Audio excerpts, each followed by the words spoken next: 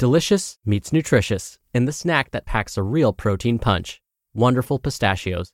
Each 1-ounce serving of Wonderful Pistachios has 6 grams of protein, giving you over 10% of your daily value and making Wonderful Pistachios one of the highest protein nuts. But perhaps more than that, I love all of the flavors they have.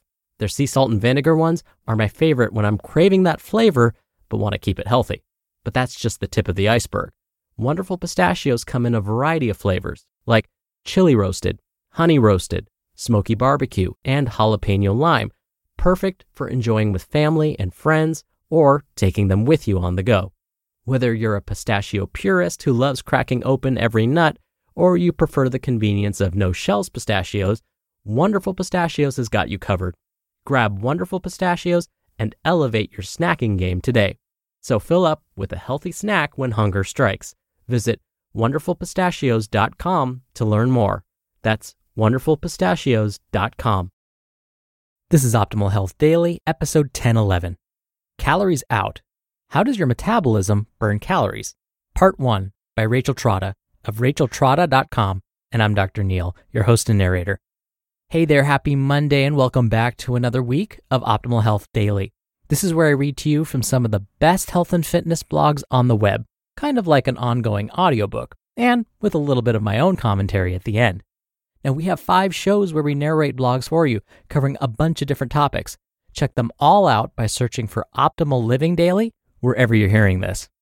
I'm going to keep this intro nice and short because I'm excited to read to you from Rachel Trotta's blog, so let's get right to today's post as we optimize your life. Calories Out. How does your metabolism burn calories? Part 1 by Rachel Trotta of racheltrotta.com. Knowledge is the antidote to fear. My priority in my work with clients is that they not only achieve their goals, but also that they become intelligent information consumers and critical thinkers. With all of my clients, I strive to educate them so that they can be unfazed by new studies that pop up on the morning news or on social media, and can understand how to analyze new information and translate it into meaningful action. This is because many nutrition and fitness headlines, whether on social media or on the morning news, play on fear. Fear and worry thrive in an environment of innocent ignorance. Education, on the other hand, is empowering and makes individuals mentally strong and resilient.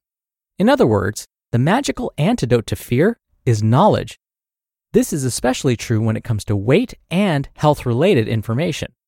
Weight loss-related marketing and advertising is abundant, and when we are not knowledgeable about how and why metabolic processes function the way they do, we are more susceptible to fear-inciting advertising, journalism, and media. We are more vulnerable to clickbaity links leading to garbage information or products. Sometimes, we're even prone to make neurotic decisions about our health, like dieting too hard or taking questionable supplements to help us lose weight faster. On the other end of the spectrum, misinformation about metabolism can simply lead to complete inaction. Feeling that something is wrong with you or that your metabolic rate is somehow too slow or even damaged for whatever reason can result in a total lack of troubleshooting solutions and experimenting with lifestyle changes. It's just too hard. At either end of the spectrum is fear and frustration, and possibly poor health. Knowledge, education, and critical thinking, on the other hand, short-circuit frustration and failure, and pave a path to effective action, authentic confidence, and lasting results. I love talking about metabolism with my clients because it empowers them to make sound decisions for their bodies and ignore hyped-up, fear-based media. So, I'm going to be exploring the topic of metabolism, inside and out. So let's start with calories out. Burning calories. The first thing you must understand about calories is how and why they burn. When you burn calories, you are experiencing a chemical reaction in your body. It is, put simply, your body using the energy stored in calories, either from stored fat cells or incoming food calories, for fuel. The heat, which has coined the term burn, is the chemical reaction that takes place when your body converts calories into actual energy expenditure. When you are taking in less food than your energy needs on a regular basis, your body begins to mobilize the calories stored in body fat to make up the difference in fuel, which results in fat loss. And no, you can't target fat loss on your abs by doing crunches or on your butt by doing squats. Fat loss happens from all over the body in ways that tend to be predetermined by your genetics.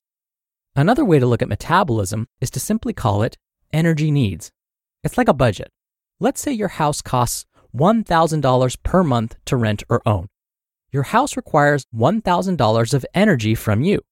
If you can't get that $1,000 from your monthly income, let's say you only make $800 per month, you must dip into your savings to pay your mortgage. That's how fat loss works. If your daily food intake is not enough to cover your energy needs, your body will dip into savings or calories stored as body fat to make up the difference. So, what is all this energy needed for? Energy needs for survival. An absolutely huge part of your metabolism is solely dedicated to keeping you alive. Even if you relaxed in bed all day, your body would still work quite hard to keep your lungs pumping, your heart beating, your liver detoxifying, and more. In other words, if you did not exercise at all, your metabolism would devote considerable energy to simply running the machine. Even for small women, let's say, this calorie burn is typically upwards of 1,000 per day, much more than you would likely estimate. Your body takes energy just to maintain itself. This is called resting metabolic rate. This number is highly individual and can be calculated simply using height, weight, age, and sex. You can roughly figure out your resting metabolic rate, though, by multiplying your body weight by 10. Say you weigh 150 pounds, multiply that by 10, that equals 1,500 calories per day that you burn at rest. But to get the most nuanced number, there are more specific formulas that you can find. Some individual factors, like hormones, can affect resting metabolic rate. More on that later, though. However, there are two more extremely important ways that your body burns calories that you can either indirectly influence or directly control to increase the daily calorie burn of your metabolism. To be continued. You just listened to part 1 of the post titled, Calories Out: How Does Your Metabolism Burn Calories? By Rachel Trotta of racheltrotta.com. When you're hiring, it feels amazing to finally close out a job search. But what if you could get rid of the search and just match? You can with Indeed. Indeed is your matching and hiring platform with over 350 million global monthly visitors and a matching engine that helps you find quality candidates fast. Ditch the busy work. Use Indeed for scheduling, screening, and messaging. 93% of employers agree Indeed delivers the highest quality matches compared to other job sites. One of the things I love about Indeed is that it filters out incompatible applicants. So when you're hiring, the process is much faster and you only have to consider applicants that are already likely to be a great fit. And listeners of this show will get a $75 sponsored job credit to get your jobs more visibility at Indeed.com/health.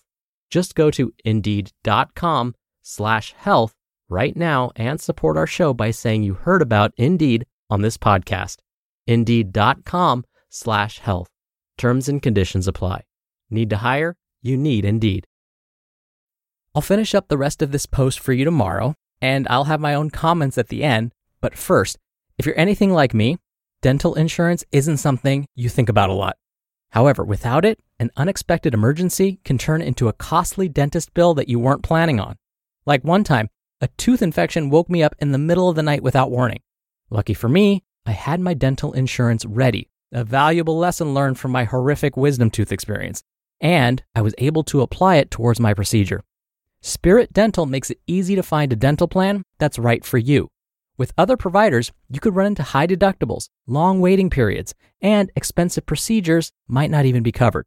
Spirit's trusted plans include guaranteed acceptance, no wait period for major services, a $100 lifetime deductible, and coverage for major services like dental implants, crowns, and bridges.